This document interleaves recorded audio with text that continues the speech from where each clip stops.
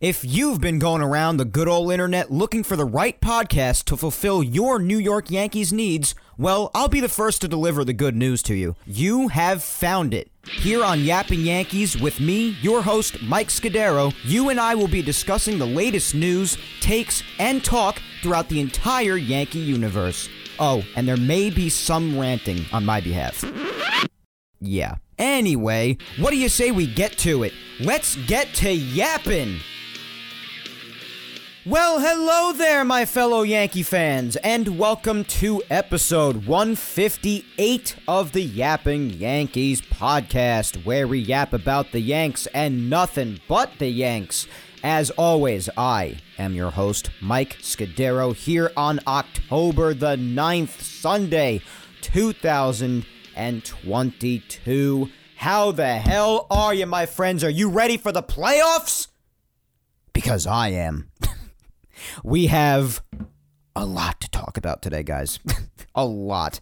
Between what's ahead, what's happened this past week, just a lot on the docket for today. My goodness. And it begs the question, where do we even start? Well, why don't we start with the first word in the episode title, being history. It was tough to find a title for today's episode because it's about looking ahead to the playoffs right around the corner. It's about talking about what happened this past week with Aaron Judge and just everything that's going on with history being made and what's ahead. So just history and playoff time, because that's literally where we are right now, sandwiched right in the middle of those, right? So speaking of our beloved King, Aaron Judge, he did it, people. He freaking did it. He hit 62 damn home runs in 2022. He did, after it was getting a little nerve-wracking for some people. I mean, you could hear it with every single at-bat, whether he was in Yankee Stadium or Toronto or Texas. It didn't matter.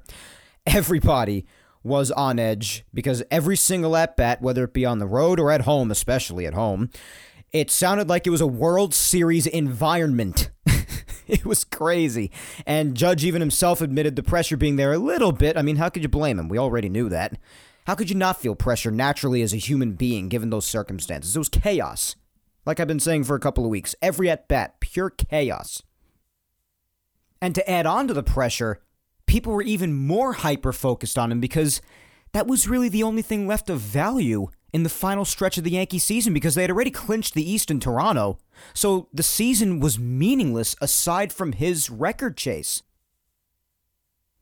Well, he came up to bat in Texas. Second to last game of the year. Starting off the game, second game of the day on Tuesday in the doubleheader, game 161. And Aaron Judge, to lead off the game, hits a deep fly ball to left. Number 62. I couldn't believe it when it happened. I unfortunately did not get to see it live because on Tuesday I was working late. Thanks to my job. I have told you guys how crazy my job is now as of these last 7 to 8 months since I was promoted to it. But I was keeping track live, pitch by pitch, on the MLB app on game day. And you best believe that I erupted in the office and disrupted everything right when I saw in play run or runs. I went absolutely nuts. And I actually was listening on the radio. So I was listening and keeping track pitch by pitch, but I was just not watching it live. But I went just about as crazy as anybody. I could not believe what I saw. I was getting a little nervous too because, of course, after that second game of the doubleheader, the only game that remained was the next day. On Wednesday, game 162, he was making it interesting there. And absolutely incredible. Just a surreal feeling. Watch that ball just soar out of the ballpark like that. I can't even describe what I felt. I'm sure most fans can't. Absolutely incredible. Second to last game of the year, and he is now officially our new American League single-season home run king. The American League, people, is over 120 years old. For those who don't know, very early 1900s it started. Around 1901. 120 years old. More than over 120. And now Aaron James Judge has homered more than anybody in the American League's history in one season. It bears repetition until you turn blue in the face. It is remarkable. Like I've said, it is once in a lifetime stuff. It cannot be appreciated enough. Absolutely incredible. And like John Sterling said on the radio, like Michael Kay said on the television, case closed. It's done. He passed Maris's record. And by the way, I do have to give a lot of credit, especially because I'm pretty hard on him sometimes when it comes to his radio calls, because he has definitely almost made me drive off the road a few times in the past. But John Sterling, his call was really, really good. He had a great call on the radio. If you haven't listened back to it, then hit it up on social media and listen to it for yourself. But he had an incredible call on the radio for this call, and I'm very happy that he was still around to do it because it's worth it. He really had a great call on the mic on Tuesday night. Really, really did for number 62. And it's got to be incredible for someone of his age, or even just someone who was around to watch Maris break Ruth's record 61 years ago, and to now watch this in 2022 as well. Watch Judge pass Maris now after you might have watched Maris pass Babe Ruth all those years ago.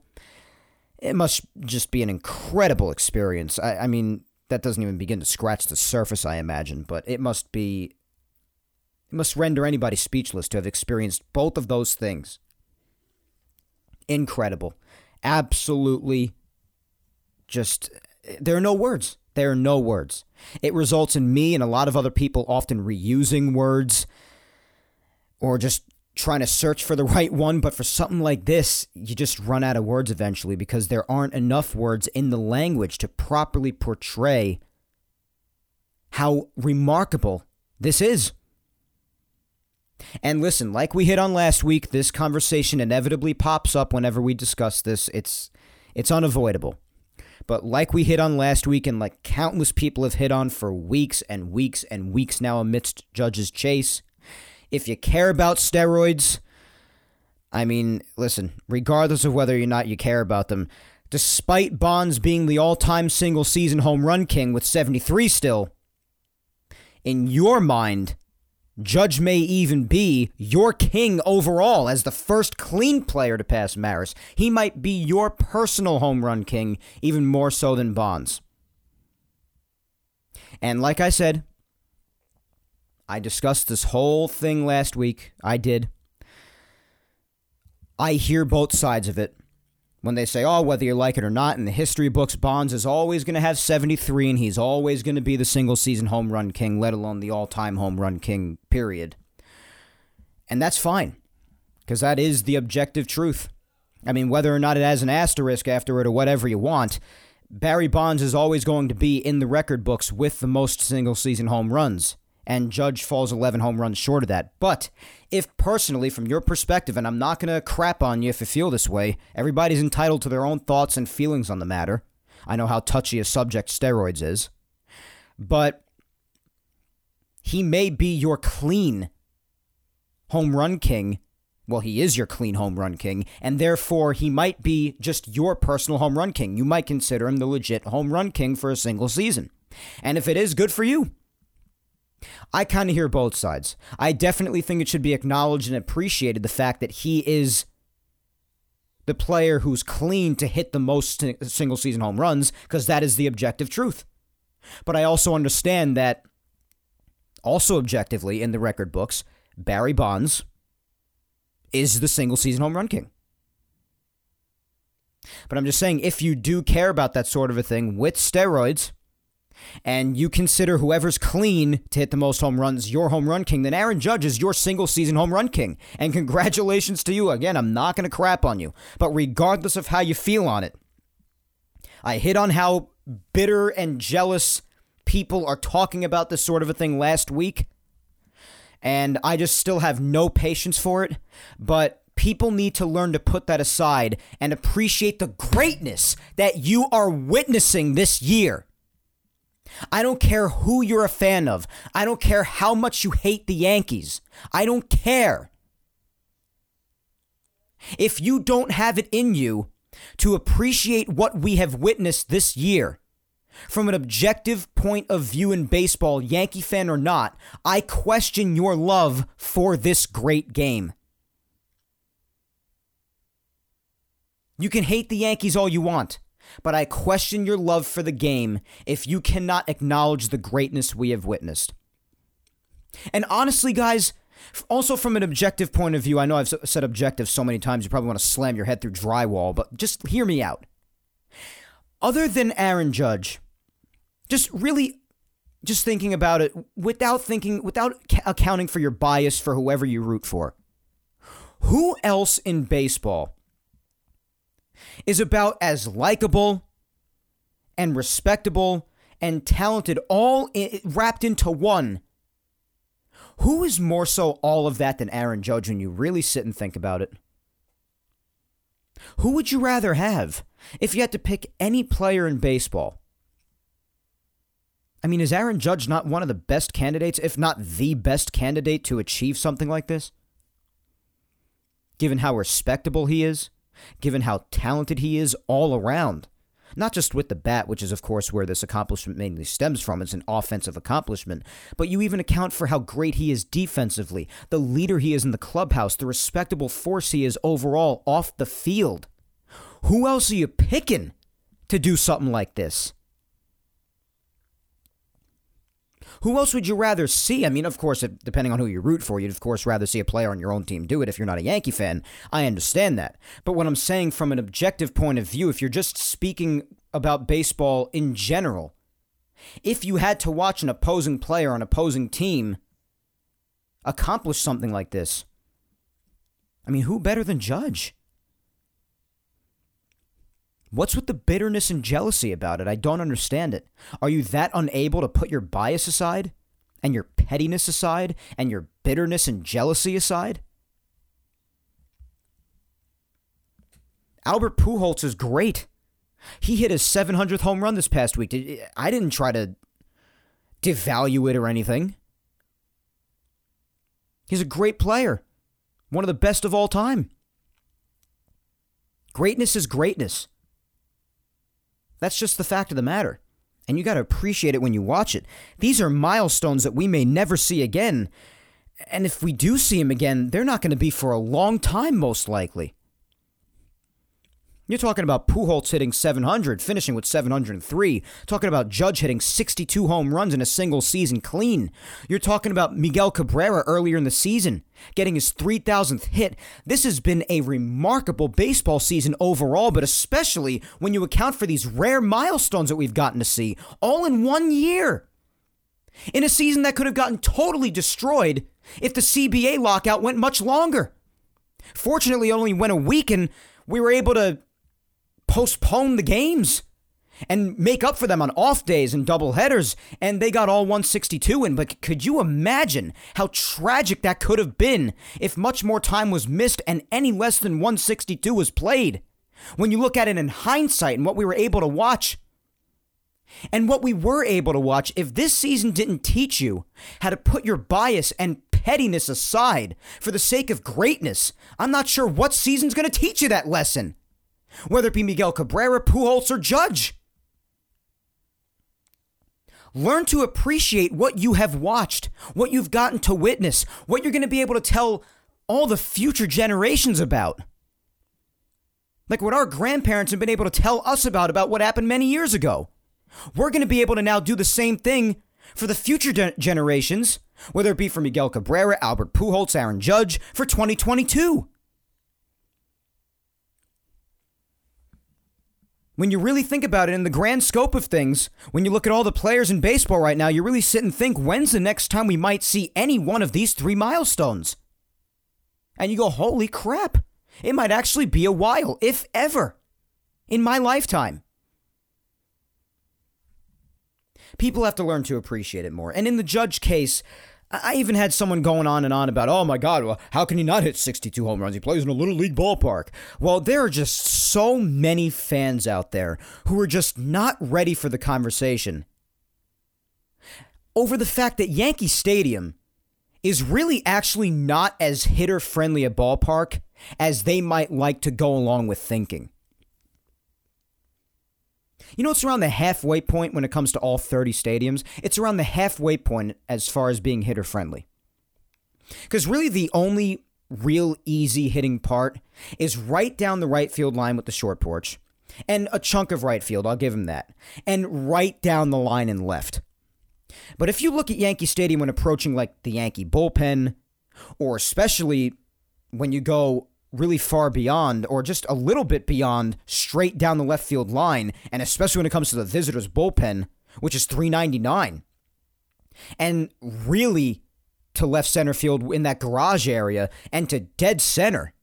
I mean, those are deep parts of real estate over there in Yankee Stadium. And Aaron Judge is a righty. You know that Aaron Judge is also basically averaging this year, he averaged around 400 feet worth in home runs? I mean, that's ridiculous. That's not being aided by a hitter-friendly ballpark. One of his shorter home runs came on the road. And by the way, speaking of the road, he actually hit more home runs on the road this year than he did at home. But no, people will do everything they can to discount any great thing that happens. So long as they don't like it, they will do or say anything to take the value away from such a great achievement. And it's sad. Even when there's evidence to debunk what they're saying, well, they just go along with the crowd, you know. They see the short porch and everybody's calling Yankee Stadium a Little League ballpark. I'm going to call it a Little League ballpark too because it's the Yankees and I hate them and I want to be petty. Can't appreciate somebody hitting 62 home runs. Get over it. And maybe actually do a little bit of research so you don't sound like a complete bozo. But those people are probably not ready for that conversation. I mean, this is Aaron Judge who hits nukes like it's going out of style. I mean, what the hell are we doing here? Trying to discount Aaron Judge over here. What are we doing? Just appreciate it. I understand there are always going to be people out there, regardless, you know, there are going to be people out there who are just incapable of appreciating it and they just don't want to because they hate the Yankees that much, or maybe for whatever reason they don't like Judge personally. I don't really know why they wouldn't. There's not much to dislike about the guy, if at all, but whatever, I guess they have their reasons. So, if you don't want to appreciate it, then fine. Just stay miserable then, and I guess just get hyped for when your own player does it. But it's just something that should objectively be able to be enjoyed and appreciated and honored and remembered forever. Because it's 62 home runs, guys. 62 home runs. I don't care where you play. I don't care. It's incredible, especially when you average the amount of distance on home runs like Judge has, when you've actually hit more home runs on the road than home this year. I mean, what excuse are you going to use at that point? It's remarkable. Like the Yankees or hate them, like Aaron Judge or hate Aaron Judge, what he did this year was a season that we may very well never witness again. Especially from someone who has not eventually been caught with steroids, at least as of now. Just appreciate it and honor it because this is incredible. And the only thing that can make it even better is, of course, with a ring at the end of it, right?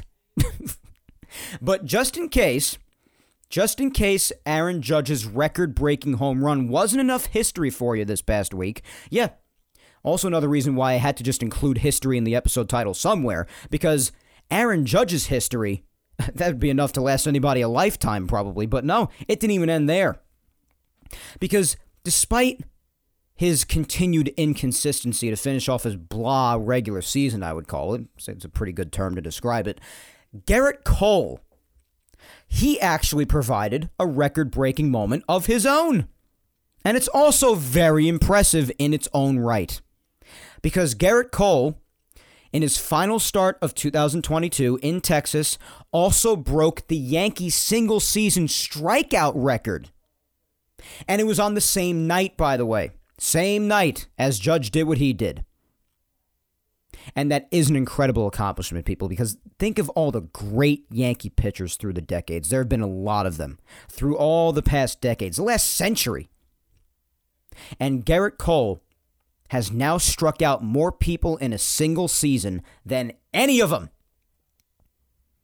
He only trailed the previous record holder, Ron Guidry, Louisiana Lightning, by 5 in 2021 by striking out 243, because Guidry had struck out 248 for the record. And now, 1 year later, he said, I'm going to strike out 14 more this year and hit 257. I mean, this, like I said before, Judge, and the fact that they both happen on the same night. And then also, like I said before, you account for Pujols hitting 700 and finishing ultimately with 703 in his resurgent season and in the last season of his great career.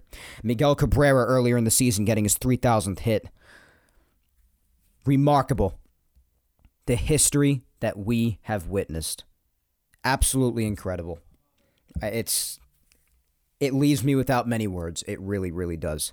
Incredible. So a lot of history being made this past week. I could not be happier about Aaron Judge's 62nd home run. I truly can't. Aaron Judge is by far my favorite modern-day Yankee. I have my other Yankees that I love a lot. Giancarlo Stanton, a few others. But there couldn't be a better person to do it in my mind. There really couldn't. And that truly is putting my Yankee bias aside. I really mean it. Try not to laugh at me. But I really cannot think of many better people, if anybody, to do this than Aaron Judge. He's deserving of it.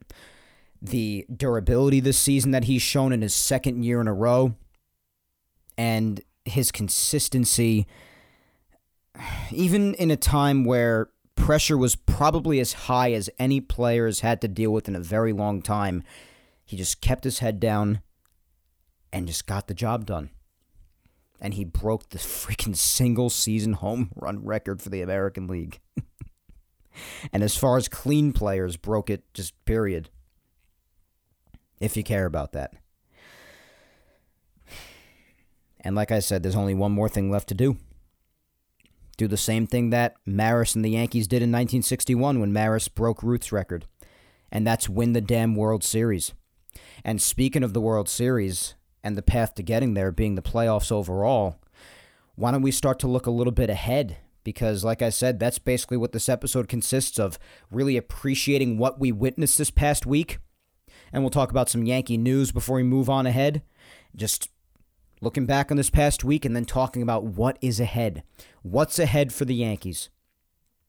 I'm recording this episode real early Sunday because I have somewhere to go later today. But yesterday, the Yankees' opponent was set for the American League Division Series. Hell of a wild card round so far. The Guardians swept the Rays out of the wild card series, finally winning that second game yesterday. Oh my God. It took 15 innings. I mean, I'd rather watch 25 innings of a baseball game rather than have the runner on second horse crap. But 15 innings for someone to do something. A walk-off home run hit off Corey Kluber for the Guardians. And they finally were able to win that game yesterday 1-0, eliminating the Rays and moving on to the division series to take on the Yankees. How about the other American League wildcard series, huh? How about those loudmouth Blue Jays winning Game 2 8-1?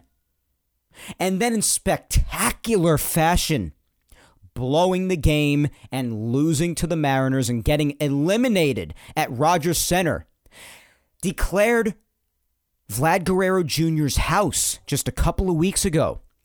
They lose in humiliating, collapsing fashion to the Mariners 10-9 to get eliminated. Now let's see. I tweeted this yesterday, but I do enjoy the occasional recap. So let's look back on things. Since Vlad Guerrero Jr. declared Rogers Center his house after walking the Yankees off in the first game of their last series together in the regular season. Let's see. The very next day, they allowed the Yankees to clinch at Rogers Center. The day after that, they surrendered Aaron Judge's 61st home run at Rogers Center. And now, in the playoffs, They, in a game, they were leading 8-1 in, lose 10-9, and get eliminated in Rogers Center in front of their own crowd. Before the season, they also had another statement, pretty sure it was Vlad Guerrero Jr. as well, saying that last year was just a trailer to their talent and their abilities and what we're going to see out of them. And that this year was going to be the movie. Well, what an anticlimactic ending for them, huh? Oh my gosh, what an embarrassment for them. My God, can it get much worse than that? So the Mariners are moving on to face the Astros in the other American League Division Series. Even though I'm sure it won't, hopefully this experience humbles the Blue Jays a little bit. And the Yankees and the Guardians, well, they're going to kick things off on Tuesday night with the ALDS. But first off, let us get to some Yankees news heading into the playoffs, because this is a big deal. A couple of things to announce. Not really much news from this past week, especially given it was a short week, at least games-wise, because after last Sunday, it was just Monday, Tuesday, and Wednesday, and Tuesday being the doubleheader. So just a couple of pieces of news. First thing being that off of the injured list, the 60-day IL, came Miguel Castro. So Miguel Castro's back, and he was a little bit wild in his outing in Texas. Gotta say, did not miss him much at all. Of course, I'm glad when players return from injury because I'm not rooting for anybody to get hurt. But just strictly from a pitching standpoint, gotta say, did not miss Miguel Castro or his wildness on the mound much at all. But to clear roster room for him on the 40-man, because he was coming off the 60-day injured list, they DFA'd Chichi Gonzalez, and since then they did outright him to the AAA roster, so he did not have to leave the Yankees ultimately, but he is off the 40-man nonetheless to make room for Miguel Castro. And on Tuesday, there was an official announcement on Marinaccio. You remember last week on Sunday when I was in the middle of recording, he had left the game because of his shin problems, and we had gotten an update while I was recording that it in fact was a shin issue that Boone said he had been dealing with since July. But on Tuesday, after he had gotten an MRI, there was some more official feedback as to what they planned with him, and it was announced in rough fashion, because nobody wanted to hear this, especially considering it was an injury that they said he had been having issues with since July. It seemed like it was going to be something that he might have been able to play through. But it turned out to not be the case, because the MRI revealed a stress reaction in his shin. And according to Jack Curry, Boone did say, speaking of us thinking that he could have maybe played through it, Aaron Boone did say, when reporting on this official news following the MRI, that Marinaccio did want to try and pitch through this, so he could, of course, be a part of the postseason roster. Marinaccio has, of course, played a big part in the Yankees' success this year, so of course he would want to. Can't blame him there. But, the Yankees said, no, sir. We would rather you take some time off and come back fully fresh if we are still in on things, because we want you as healthy as possible for such a vital time like the playoffs. So they did place him on the injured list, and he is not going to be around for the ALDS. So if the Yankees do make it to the CS, if they do make it past the Guardians, then we could see Marinaccio again. It is not a guarantee. Seems pretty likely that we will, but it is all but certain pretty much. I mean, it is certain that we are not seeing him in the American League Division Series. So that really sucks. And that, of course, does leave another roster spot open as far as the roster crunch is concerned. So we'll see how they use that spot, since Marinaccio will not be able to be used. And they did put up a stat after announcing this news just to emphasize what we already know about how big of a part Marinaccio has played in the success of this team for the vast majority of the season. And that stat was that in his last 40 innings, Marinaccio had a 1.13 ERA. 1.13. Yes, you heard me correctly. 1.13. Terrific. I mean, he's had a terrific season out of that Yankee bullpen. Outstanding. Came out of nowhere this year and ended up being a really big piece out of that pen. Eating up a lot of vital innings, getting out of some big jams, and just doing an amazing job, genuinely, for the bullpen, especially in times where it was struggling, and the bullpen did have its spurts of time, even heading up towards the end of the season, where they struggled. And when Marinaccio was around, at least, because he did miss some time due to injury, he really helped stabilize things out in that bullpen as best as he could, and he did a great job at it. Just really, that stings to miss him, really, for the ALDS. And if the bullpen really does happen to fall apart and, God forbid the worst happens, then you're going to look to missing guys like him. Missing guys like Michael King. Michael King may have gotten hurt months and months and months ago, but I think it's safe to say that he is forever in the minds of us Yankee fans because they miss him. He was doing an outstanding job. He got hurt, and now for the American League Division Series, you're out another crucial arm in Marinaccio, so that really stinks. It really, really does. Really sucks. Abreu, though, Albert Abreu, did replace his spot on the roster. I'm hoping Abreu, I don't know. Abreu wasn't brutal, but I just didn't trust him in big situations. He seems to get wild a lot of the time. I don't know. I'm not really that comfortable with him making the playoff roster, if he does make it. But like I said, it does give the Yankees a little more wiggle room to include somebody on the roster that maybe they didn't plan on including prior to Marinaccio's injury. But now that there is a spot open due to Marinaccio not being able to be on the ALDS roster, maybe someone like Abreu does sneak in, or maybe someone like Chapman as opposed to, as I would be to that, as I said last week.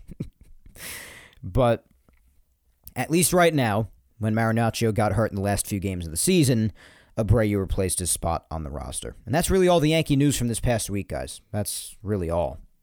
So what do you say we go right to weekly recap, since we basically talked about everything good that happened this past week, all the crazy stuff that took place between history and all that good stuff. So why don't we get to the games that actually happened to end the 2022 season? Can you believe the regular season's over? Because I know I say it like a broken record. I say a lot of things like a broken record, but I cannot fathom that the regular season is over. Every year, I feel like April comes around, I blink a couple of times, and it's the first week of October.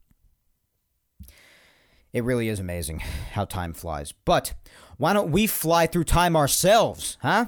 And go back to last Monday to recap the final week of the regular season in 2022 for those New York Yankees of ours.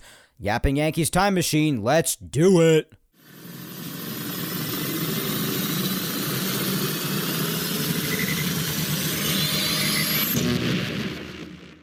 Well, my friends, like I said before, this recap is probably going to be a little bit shorter than most because there were only really 4 games this past week. Games number 159, 160, 161, and 162 in Texas to end the Yankee season.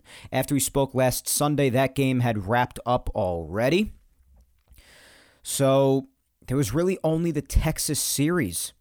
After last weekend's series wrapped up against the Orioles, the Yankees did lose that game 3-1 to the Orioles to end their regular season at home. And since they did not win that game, they tied the record for the most wins in a single season they've had in the new Yankee Stadium. Still an awesome accomplishment. Still a great season at home, 57-24. So great job to the Yankees. Fantastic home play this year. And they would move on to Texas, which again, on top of this past week's weekly recap probably being shorter because it was only 4 games. But aside from Judge's home run chase, like I said earlier in the show, the games are meaningless because the Yankees had clinched in Toronto already. And they couldn't change their spot in the playoff bracket. They weren't catching Houston, and nobody was catching the Yankees for the second best team in the AL record. So the Yankees were staying the number 2 seed in the American League. That wasn't changing for better or worse. So the games were completely meaningless. They had no meaning whatsoever, no value. So we'll just breeze through these, I guess, aside from the moment where Judge did what he did, of course. Monday's game was started by Luis Severino, and I do have to spend a second on this because this start was probably the best Luis Severino start we have seen in years. Of course, unfortunately, the vast majority of Luis Severino's career so far, it's just an unfortunate truth, has been spent on the injured list, especially as of the last couple of years.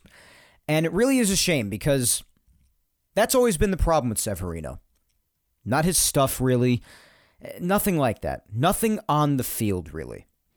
It's just always been his inability to stay healthy. He has no durability, and he has just gotten so many injuries, often one on top of the other. And he even missed a big chunk of time for months this year due to injury. And a chunk of it wasn't his fault because the Yankees put him on the 60-day IL and delayed his return more towards the beginning or middle of September when he could have been back sooner than that. But I think it's safe to say that with this start, the ramp-up has gone fine, and I think he is playoff ready. The Rangers may not be the best of teams, but what he did is impressive against just about anybody because Luis Severino pitched 7 not only shutout innings, but 7 no-hit innings. And they took him out of the game, and there was some controversy about this. Oh, how could you take him out with a no-hitter, this and that? I got to tell you, I do criticize the Yankees and Aaron Boone's moves here and there, as any fan should, because not every move's going to be good or right. But this was the right move. And because you just need to have your priorities straight. If you don't agree with this, then I just don't think you have your priorities straight. Because his pitch count was already a bit high. It was around 90. To complete the no-hitter, he probably would have to go way over 100. And he's only had a handful of starts, barely, since coming back from a multi-month injury. And to me, and I love watching history, whether it be no-hitters or anything else, as much as the next person. Please keep that in mind as I say this. But to go for a personal accomplishment in a meaningless game, where especially in someone like Severino's case, you could very well risk injury if you were to tax their arm like that so soon after coming back from a multi-month-long injury, it's not worth it. When you account for what's ahead. The playoffs are a week away. You're expected to play a vital role in this Yankee rotation not long after coming back off the injured list. You've already had a remarkable start as it is. You don't have to push it and risk anything bad happening right before the playoffs and really having it bite you in the ass when it really matters. Because in this game, it didn't matter. Meaningless game. And yeah, it would have been great to see, guys. It would have been. And to be honest with you, given how Severino's stuff looked, I wouldn't be surprised if he had been allowed to go the whole way. I wouldn't have been surprised if he actually did it. And they even asked him afterwards, of course he's going to say this, but they even asked him later, if you were able to go the whole time, do you think you would have been able to do the no-hitter? He said 1,000%. And honestly, I don't fully disagree with that at all. As a matter of fact, I completely agree. His stuff was electric. He was pumping triple digits. His breaking stuff was incredible on his slider. His changeup was looking great. He had everything working. And if that's any sort of a version of Severino that we're going to be getting in the playoffs, this starting rotation's in good shape.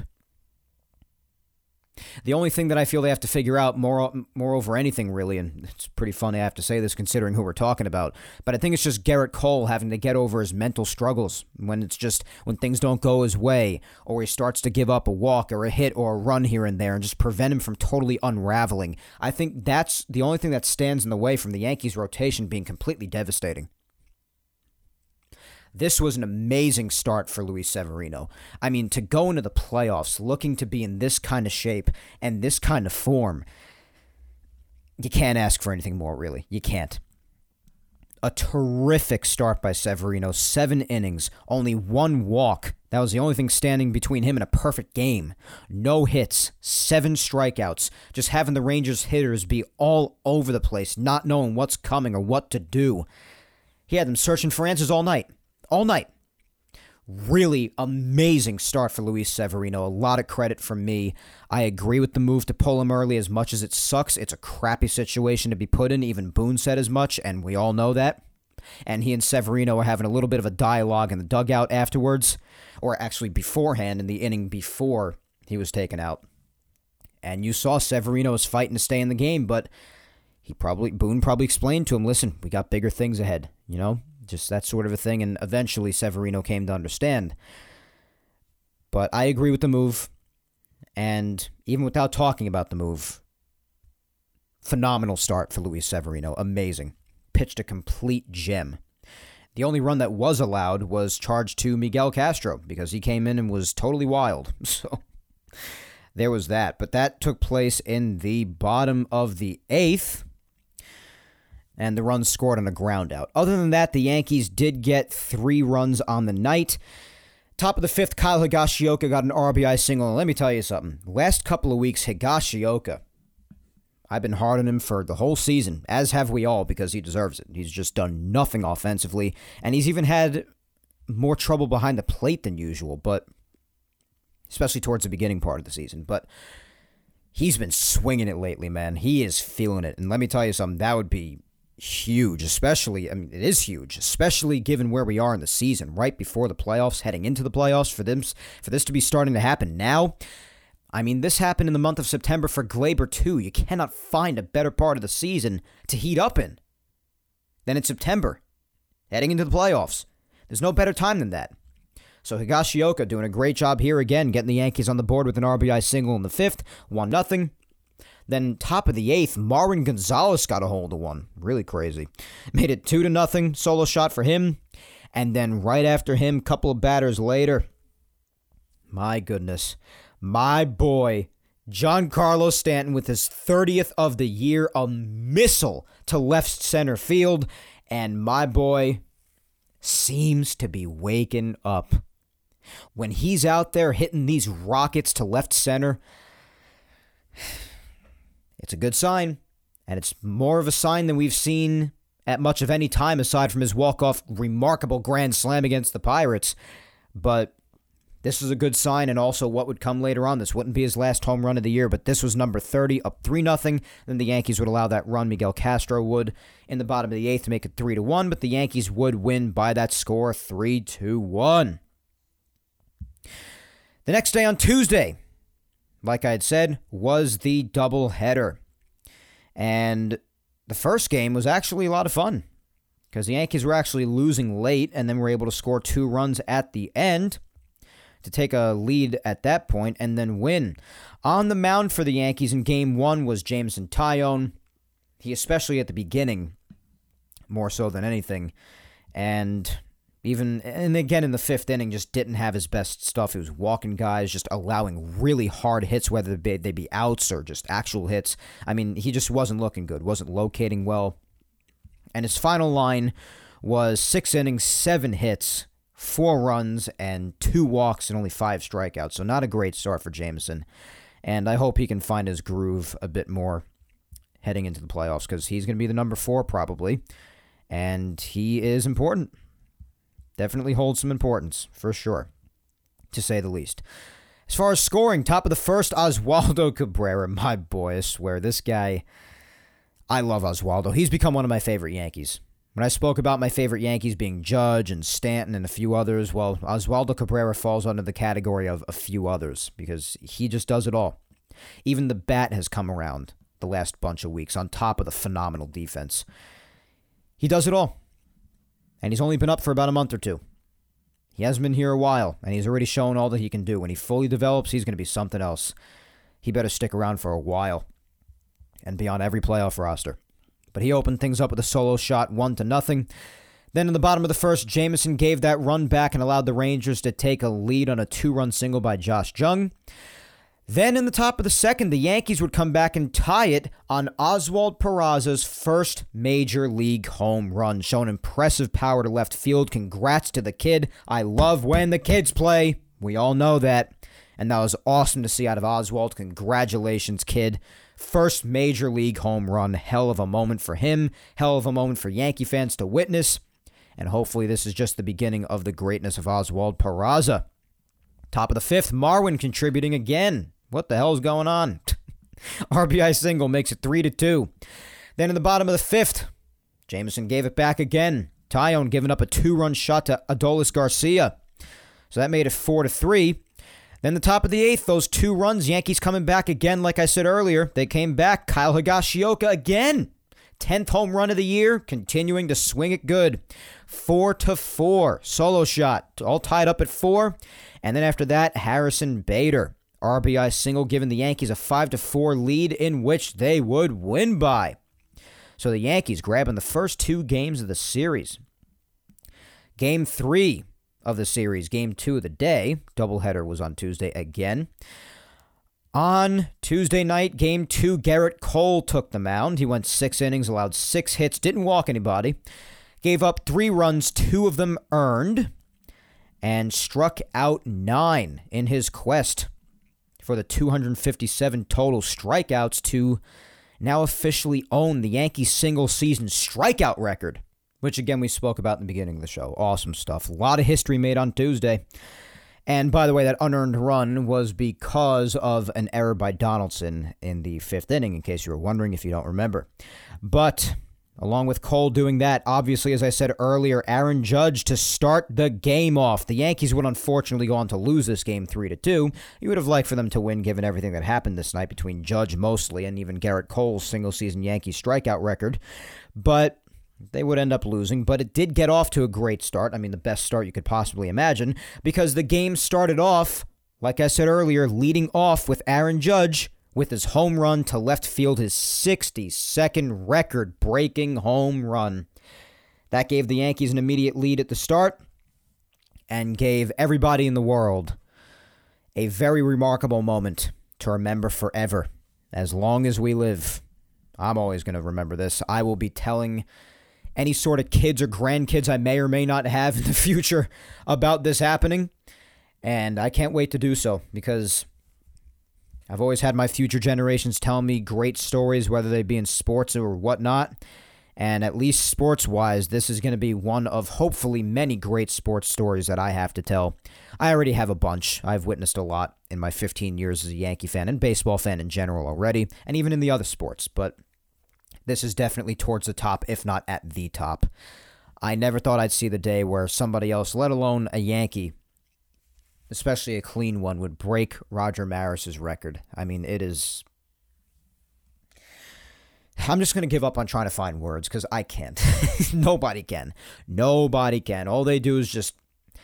They're only able to just soak in the moment and appreciate the greatness, hopefully, that they're seeing in front of them, if they're not a bitter, jealous fool, like a lot of people on social media and whatnot have exposed themselves to be. But nonetheless, Aaron Judge opening up this game with his home run that will live forever. And I do also have to give a lot of credit to the Rangers for going after Judge this series. Much like the Red Sox, they really went right after him more often than not. And I also have to tip my cap to the Rangers organization and their fans for letting the Yankees have their moment on the field, giving Judge a standing ovation. The Rangers really, whether it be the organization itself, the team itself, or the fans, all of them handled it with a great deal of class. Really respectable stuff. I got to give it to the Texas Rangers overall. Organization, team on the field, and fans. All of them. Really respectable stuff. I really appreciate that. So, nonetheless, that did open the game up and gave them an early 1-0 lead. Spoke all about Judge's home run already before. Bottom of the first, Gerrit Cole, who, as we've seen in a lot of instances this year, has seemed to forget the concept of holding a lead. Definitely forgot that concept in this game. But he gave up a game-tying RBI single to Garcia, making it 1-1 right away in the bottom of the first. Top of the fifth. Remember when I said before my boy Stanton, it was not his last home run over on Monday night? Well, I wasn't lying, because he went deep again here. Another great sign. 2 home runs in back-to-back days. So this is the dream if you're a Yankee fan, not only just in general if you just love him as much as I do as a player, but also in the sense that if this is truly, in fact, Stanton waking up just in the nick of time, again with the playoffs right around the corner, there aren't many other guys that you could get more excited for in waking up right now, because this is a guy, I don't need to tell you, you know if you've watched 5 minutes of him at his best. This is a guy that can take a team, lift them up, and put them on his back and run with them. I mean, if this is him waking up, if he is awake and just keeps with it in their time off waiting for the American League Division Series, this is going to be fun. A lot of fun. So, again, Stanton homering once again with his 31st home run. And I can't remember if I mentioned this last week or the week before that, maybe. But I'm going to mention it now just in the event that I didn't already. But Stanton, by the time the season ended, he probably missed about 50 or so games. I'm going to say around then. I'm going to check right now, but my point is, think about if Stanton played at least like 150 games. Damn near a full season. Just imagine it. And yeah, right here, he missed 52 games because he played 110. So he missed 52 games. And in 110 games, after missing about, give or take, I would say about a quarter of the season, the man still hit 31 home runs. And a large chunk of the time that he did play was the struggling he experienced after coming off the injured list. So if he had consistent playing time and good durability and stayed on the field, could you imagine? We really probably would have gotten the closest thing, if not better, to what Yankee fans experienced with Maris and Mantle in 61. When Maris hit his record-breaking 61, and Mantle was right there chasing him for it, ended up hitting 54, the two combining for 115, the M&M boys. This season, you could have had Judge with 62, and with a full season, I have no doubt in my mind that with durability and consistency, Stanton could have had himself maybe 45 to 50 home runs, especially when you give him the numbers of having played a full season, 31 home runs in 110 games. If you give him 150 games, he's got to have at least 45-ish, 50-ish home runs. And at that point, you're pretty damn close to what we got with Maris and Mantle 61 years ago. I mean, just think about it. So it's unfortunate he had to miss as much time due to injury and taking as much time as he took to get his timing and everything back, but he really seems to be waking up, like I said, at the perfect time, people. Unfortunately, in the bottom of the fifth, Cole, again, in the bottom of the fifth, would not be able to hold another lead, again, partly thanks to Josh Donaldson, because he made his error. But nonetheless, Cole still gave up a go-ahead 2-run shot to Taveras, so that made it 3-2 Rangers, and they would go on to win by that score. So it sucks that on a record-breaking game the Yankees had to lose, but other than that, the game's meaningless, obviously. And in the final game of the season, on Wednesday, after history was made, Judge hit 62. This game was as meaningless as it gets.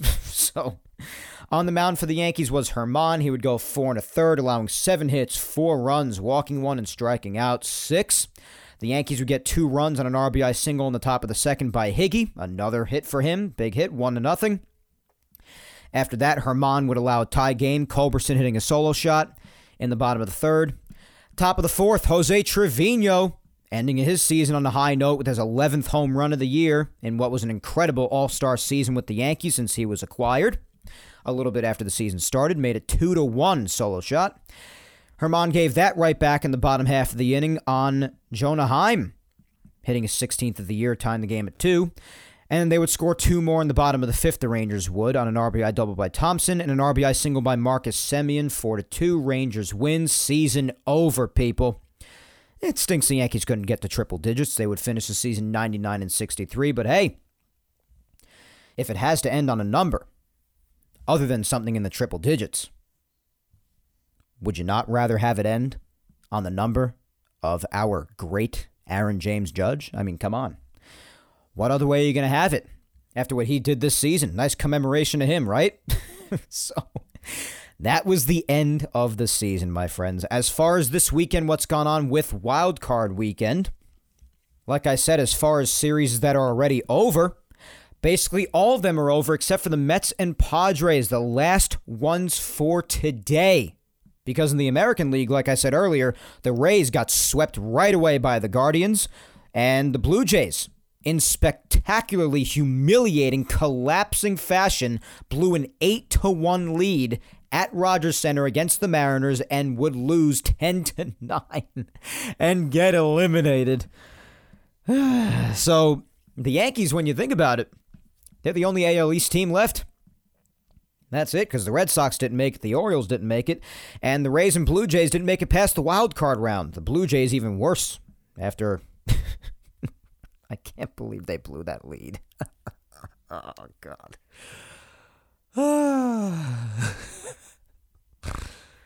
It's just funny.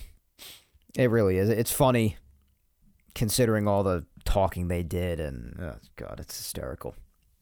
And over in the National League, like I said, the Mets managed to live to fight another day after winning 7-3 over the Padres last night. Things were looking iffy for them again in the middle part of the game, but they managed to score some runs late, which has been in short supply lately for the Mets, and managed to win 7-3 and move on. And the Phillies were able to hold on despite a late Cardinals rally in St. Louis and sweep the series in St. Louis. The Phillies. This is something I didn't expect. I thought the Cardinals were going to take care of them. This surprised me. But instead, the Phillies, after sweeping the series in St. Louis in the best-of-3 wildcard series, are moving on to the NLDS to face their divisional opponent, Atlanta Braves. Isn't that amazing? I sound like John Sterling. Isn't that amazing, Susan? But, I mean, really, isn't that crazy? I did not think that the Cardinals were going to lose to them. That really surprised me. If I had to say the series that surprised me the most, aside from, of course, the Blue Jays blowing their lead, I cannot mention that enough, but it's got to be this series. I really did not see that coming. I really didn't. I mean, the Cardinals were factually the better team. At 93-69, they finished the season, and the Phillies were 87-75. And just overall, I like how the Cardinals are just constructed more. I'm really surprised. Yeah, but the Cardinals only scored 3 runs in the first game and didn't score any yesterday. Bryce Harper making his presence known in the second inning, big home run. And then Kyle Schwarber hitting a sac fly in the top of the 5th, so all it took for them. And despite a late rally for the Cardinals, the Phillies were able to shut it down. Really crazy stuff. So all series other than one was just swept in 2 games, best of 3. One of the teams won the first 2, and that was it. Only the Mets and Padres are going to a Game 3 that's taking place later this afternoon in a few hours, much later after I'm going to be done recording. By the time this episode's out later tonight, that game will probably be over. I'm probably going to release it a couple of hours after the Padres and Mets game ends, if I had to say. It'll be out later tonight like usual. And you could listen to this at any point later in the week, as well as you know. But, yeah, then after that's done, guys, as far as what's ahead, I usually do what's ahead after the weekly recap, but we're in playoff time now, so there's just only a few, certain games ahead on specific days and specific rounds. But the only thing that's left after the Mets and Padres games is, and when the Yankees start to play again, is on Tuesday the 11th. That starts the division series in the AL and the NL. But for the Yankees specifically, the first game will be played on Tuesday the 11th. Yankees and Guardians, series starting at Yankee Stadium. Of course, the Yankees have home field advantage. So if the series is to go all 5 games, the series will be played 2 in Yankee Stadium, then 2 in Cleveland, and then the last one, Game 5, in the Bronx, obviously. Wednesday will be an off day for the Yankees and the Guardians. They'll come back on Thursday the 13th. Friday will be an off day. Then they'll come back on Saturday, playing in Cleveland. The Yankees will be, the 15th. They'll be right back at it on Sunday, playing in Cleveland, if necessary for Game 4. And if necessary for Game 5, they will be right back at it despite traveling, which is weird to me. I would think that they would go Tuesday, Wednesday, off day on Thursday for travel, Friday, Saturday, and if Game 5 is necessary, off day Sunday for travel, and then Monday, Game 5. But they just decided to opt for Saturday, Sunday, Monday straight through if all 5 take place.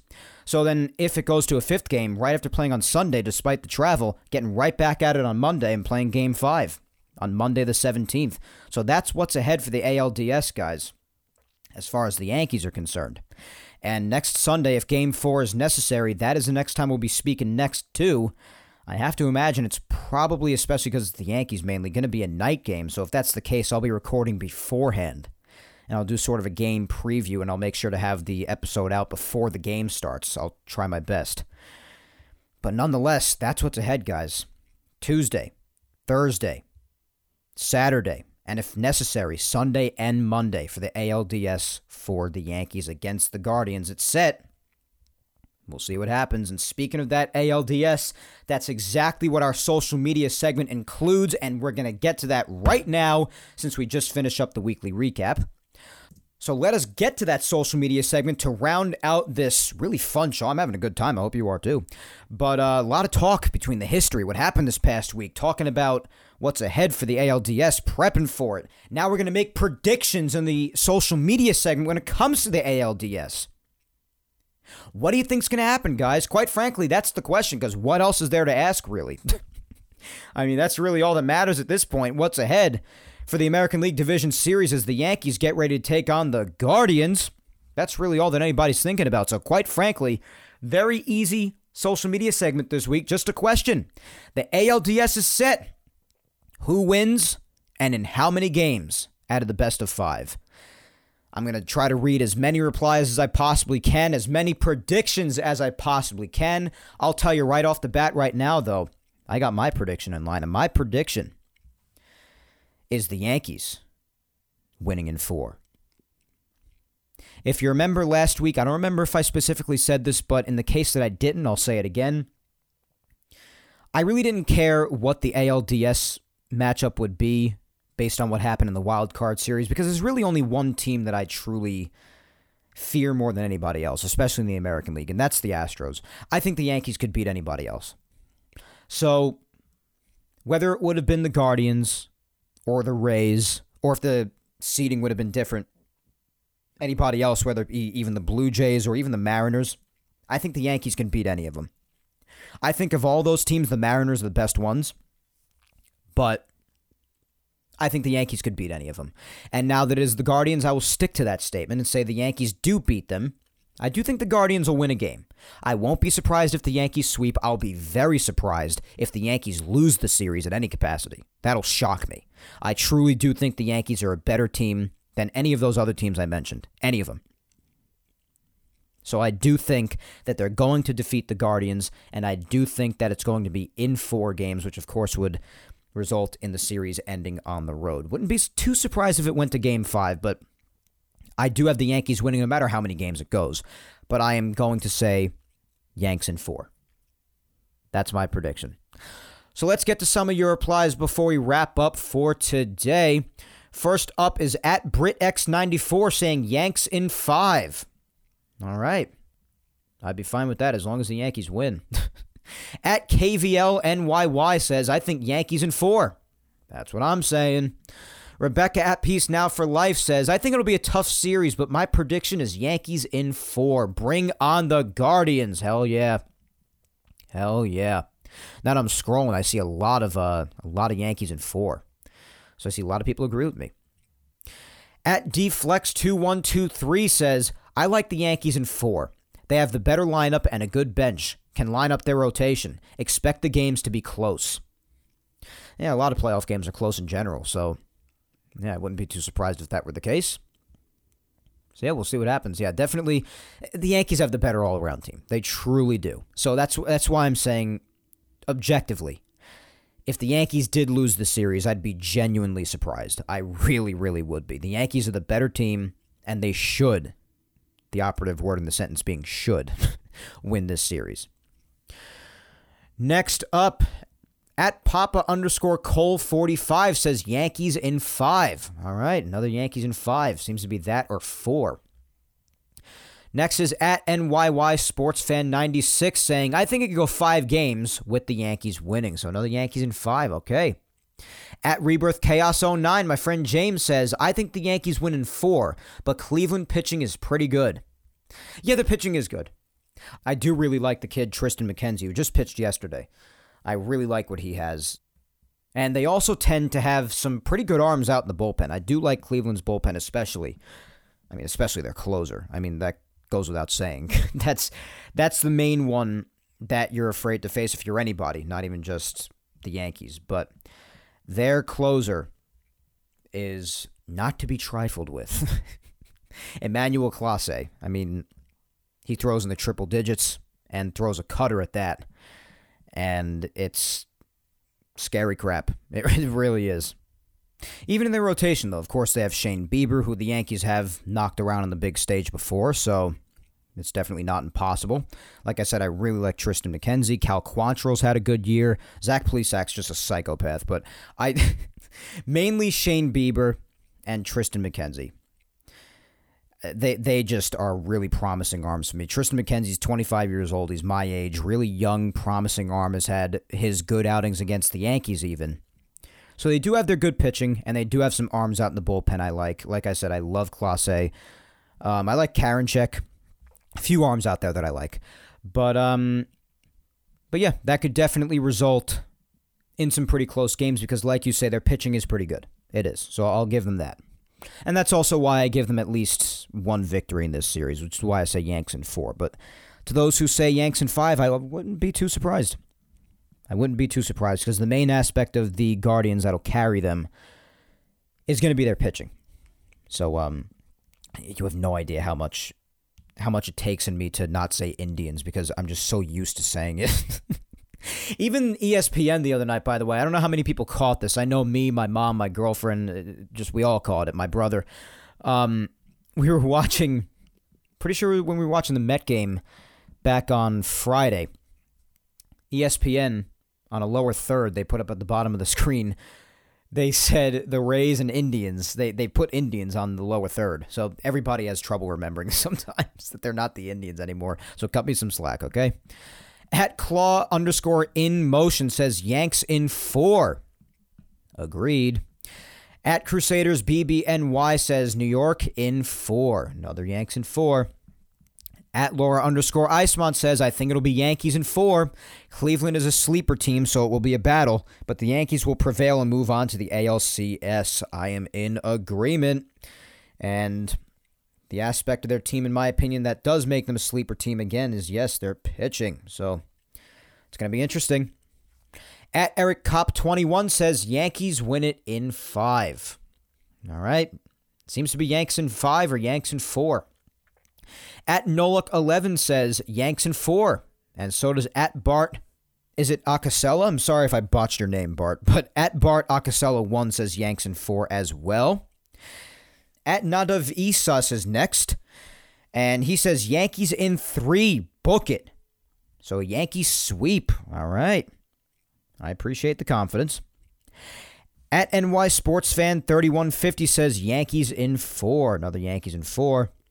At Brooks_Doherty says Guardians in 4. Okay, we got a Guardians pick. Okay, mixing things up a little bit. I appreciate that. I'm okay with that. At NYY1523 says Yankees in 4. Yeah, so we've got it seems like the general consensus is the Yanks in 5 or the Yanks in 4. Got one Guardians pick, but it seems like in general people think Yanks in 5 and Yanks in 4. I think Yanks in 4. That's my personal prediction. We'll see. So let's do our final 2. I think I've read out enough already. I was able to speed run through this because it's a pretty straightforward question. All right, my girlfriend at Vic Salimo is next, and she says, I think the Yanks will win in 3. There may be some dead bats or maybe some rocky pitching, maybe some back and forth, but in the end, the Yanks will power through and take the series. So you got the Yankees sweeping as well, so we got a Yanks in 3, another one. I think it's more possible. I mean, listen, anything is possible, especially with the playoffs, but just in general, how hard it is to predict baseball. If you need anybody to just tell you how hard it is to predict baseball, just listen to a John Sterling broadcast. He'll tell you about 1,000 times. No disrespect, John. But anyways, it is that hard to predict the game, especially the playoffs. But I think if you were to predict what's more likely to see, whether it be dead bats or rocky pitching, especially because, the Yankees rotation for the playoffs is looking good.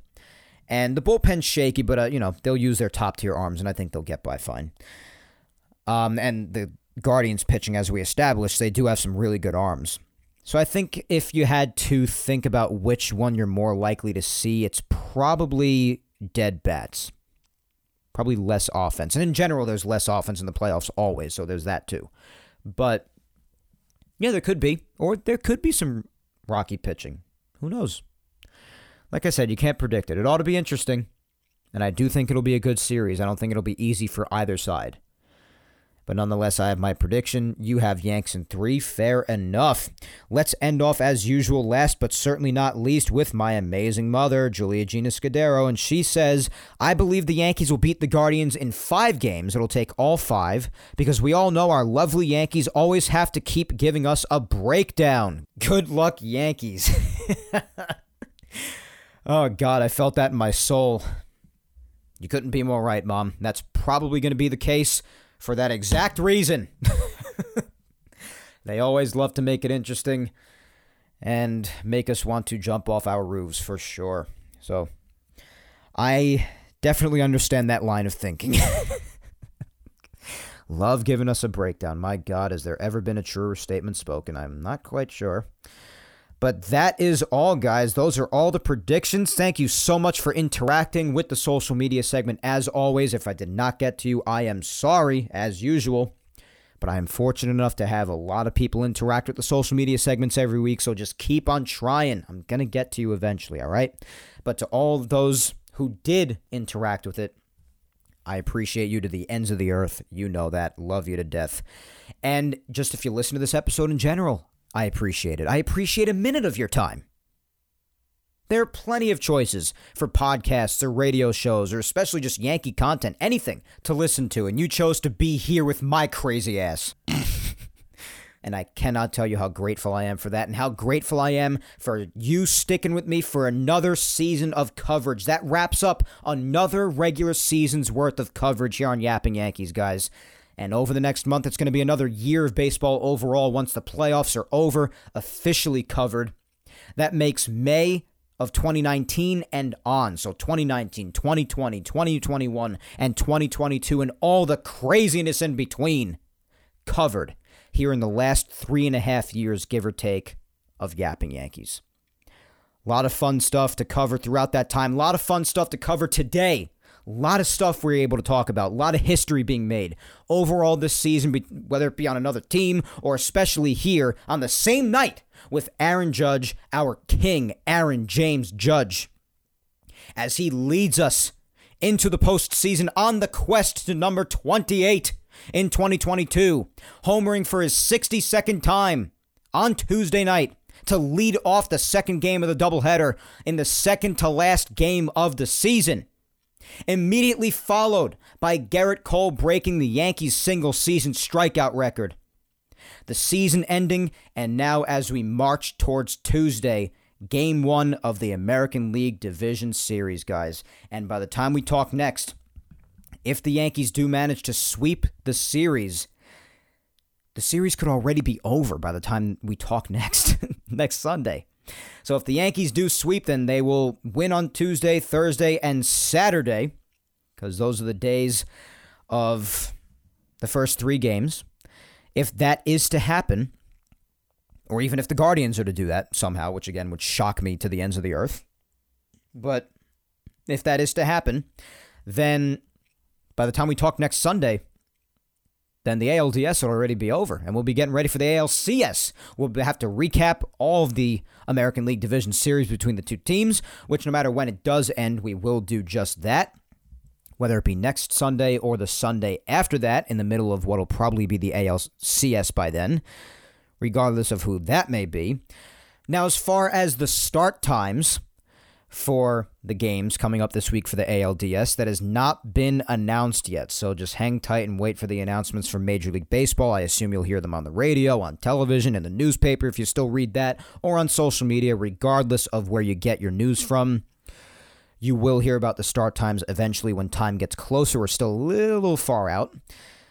They'll probably give those out after all of the wild card rounds are officially done with, mainly the Padres and Mets, because that's the only one left as of early here on Sunday. And as well as the rosters, because that has not been announced yet either. I assume the organizations, especially the ones like the Yankees, who were able to wait back for their opponent after the wild card series were all done with, I assume they have taken their sweet time, as they should, because they've earned that time, to strategically piece together their American League or National League division rosters, as the Yankees probably have, and we'll probably be getting that in the next day or two. We don't have it right now, so we don't have that or the start times for the games, so I can't provide either of those for you as of the time I'm recording right now here on Sunday, early in the day. But those pieces of news will probably be coming out nonetheless. And at the risk that the American League Division Series could be over by the time we talk next Sunday, in all likelihood it'll probably still be going on in Game 4. But at the risk that it ends before then, I just want to wish my boys the best of luck. I am praying to God Almighty in heaven that this is finally the year. I have my nerves and points of negativity from a Yankee perspective as far as what could happen in this postseason. But obviously, the fan in me is also staying with the utmost of confidence until there's no reason to be anymore, and hoping that this is finally the year that the Yankees capture their long-awaited number 28. And I know people in opposing fan bases probably want to punch me right between the eyes after saying that, with how long some of them have had to wait for the next title. And it's only been about 13 years for the Yankees. But in Yankee land, you got to understand, 13 years is a long time. So we're still waiting on that, and hopefully this is the year, led by Aaron Judge and others who are supposed to be leaders, of course, like Gerrit Cole, etc. And hopefully this is the year that they finally do it all, because I've had enough of waiting. I've had enough of the heartbreak. I've had enough of every season ending with a rant on this podcast, because I'm disgusted with how things ended. I would like to end on a happy note. I would really very much like that. And I think that is just about as good a note as I'm going to end on in the final episode of Yapping Yankees before the 2022 playoffs. For the Yankees, at least. Because the playoffs overall for 2022 have already started. But the Yankees are beginning on Tuesday. And again, hopefully that is the first step to the ultimate goal after the greatness that we experienced this season. 99-win season, even though, especially given the first half, certainly could have been a lot more, but still finished with 99 freaking wins, appropriately Aaron Judge's number as well, winning the American League East and achieving all kinds of milestones that would render just about anybody speechless. And now we head towards the time that matters more than anything, and that is real October playoff baseball. And with that being said, my friends, that is all for episode 158 of Yapping Yankees today. Please remember to follow me on all socials if you do not already. My Facebook fan page is Mike Scudero NY. My Twitter is at Mike Scudero, and Instagram is at Mike Scuds97. Please be sure to subscribe to Yapping Yankees on all 4 of the platforms it's available on if you don't already. That would be YouTube, Apple, Spotify, and SoundCloud. And show your love on all 4 of them. Leave a like below if you're listening on YouTube, as well as a comment giving me your feedback. Leave a review on any of the other 3.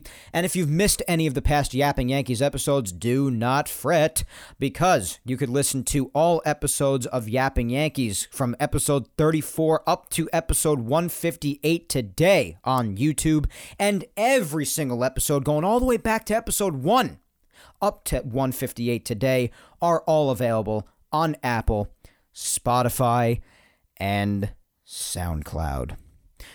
Once again, thank you 3,000 for listening to me yap today, my friends.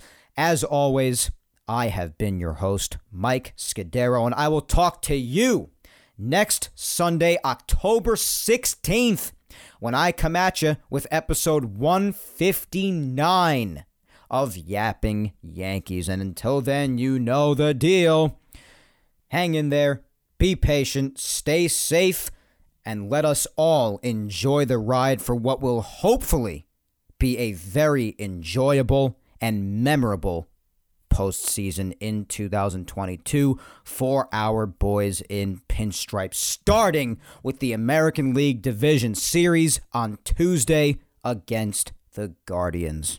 So one last time before the American League Division Series officially starts, let's go Yankees! Let's go Yankees!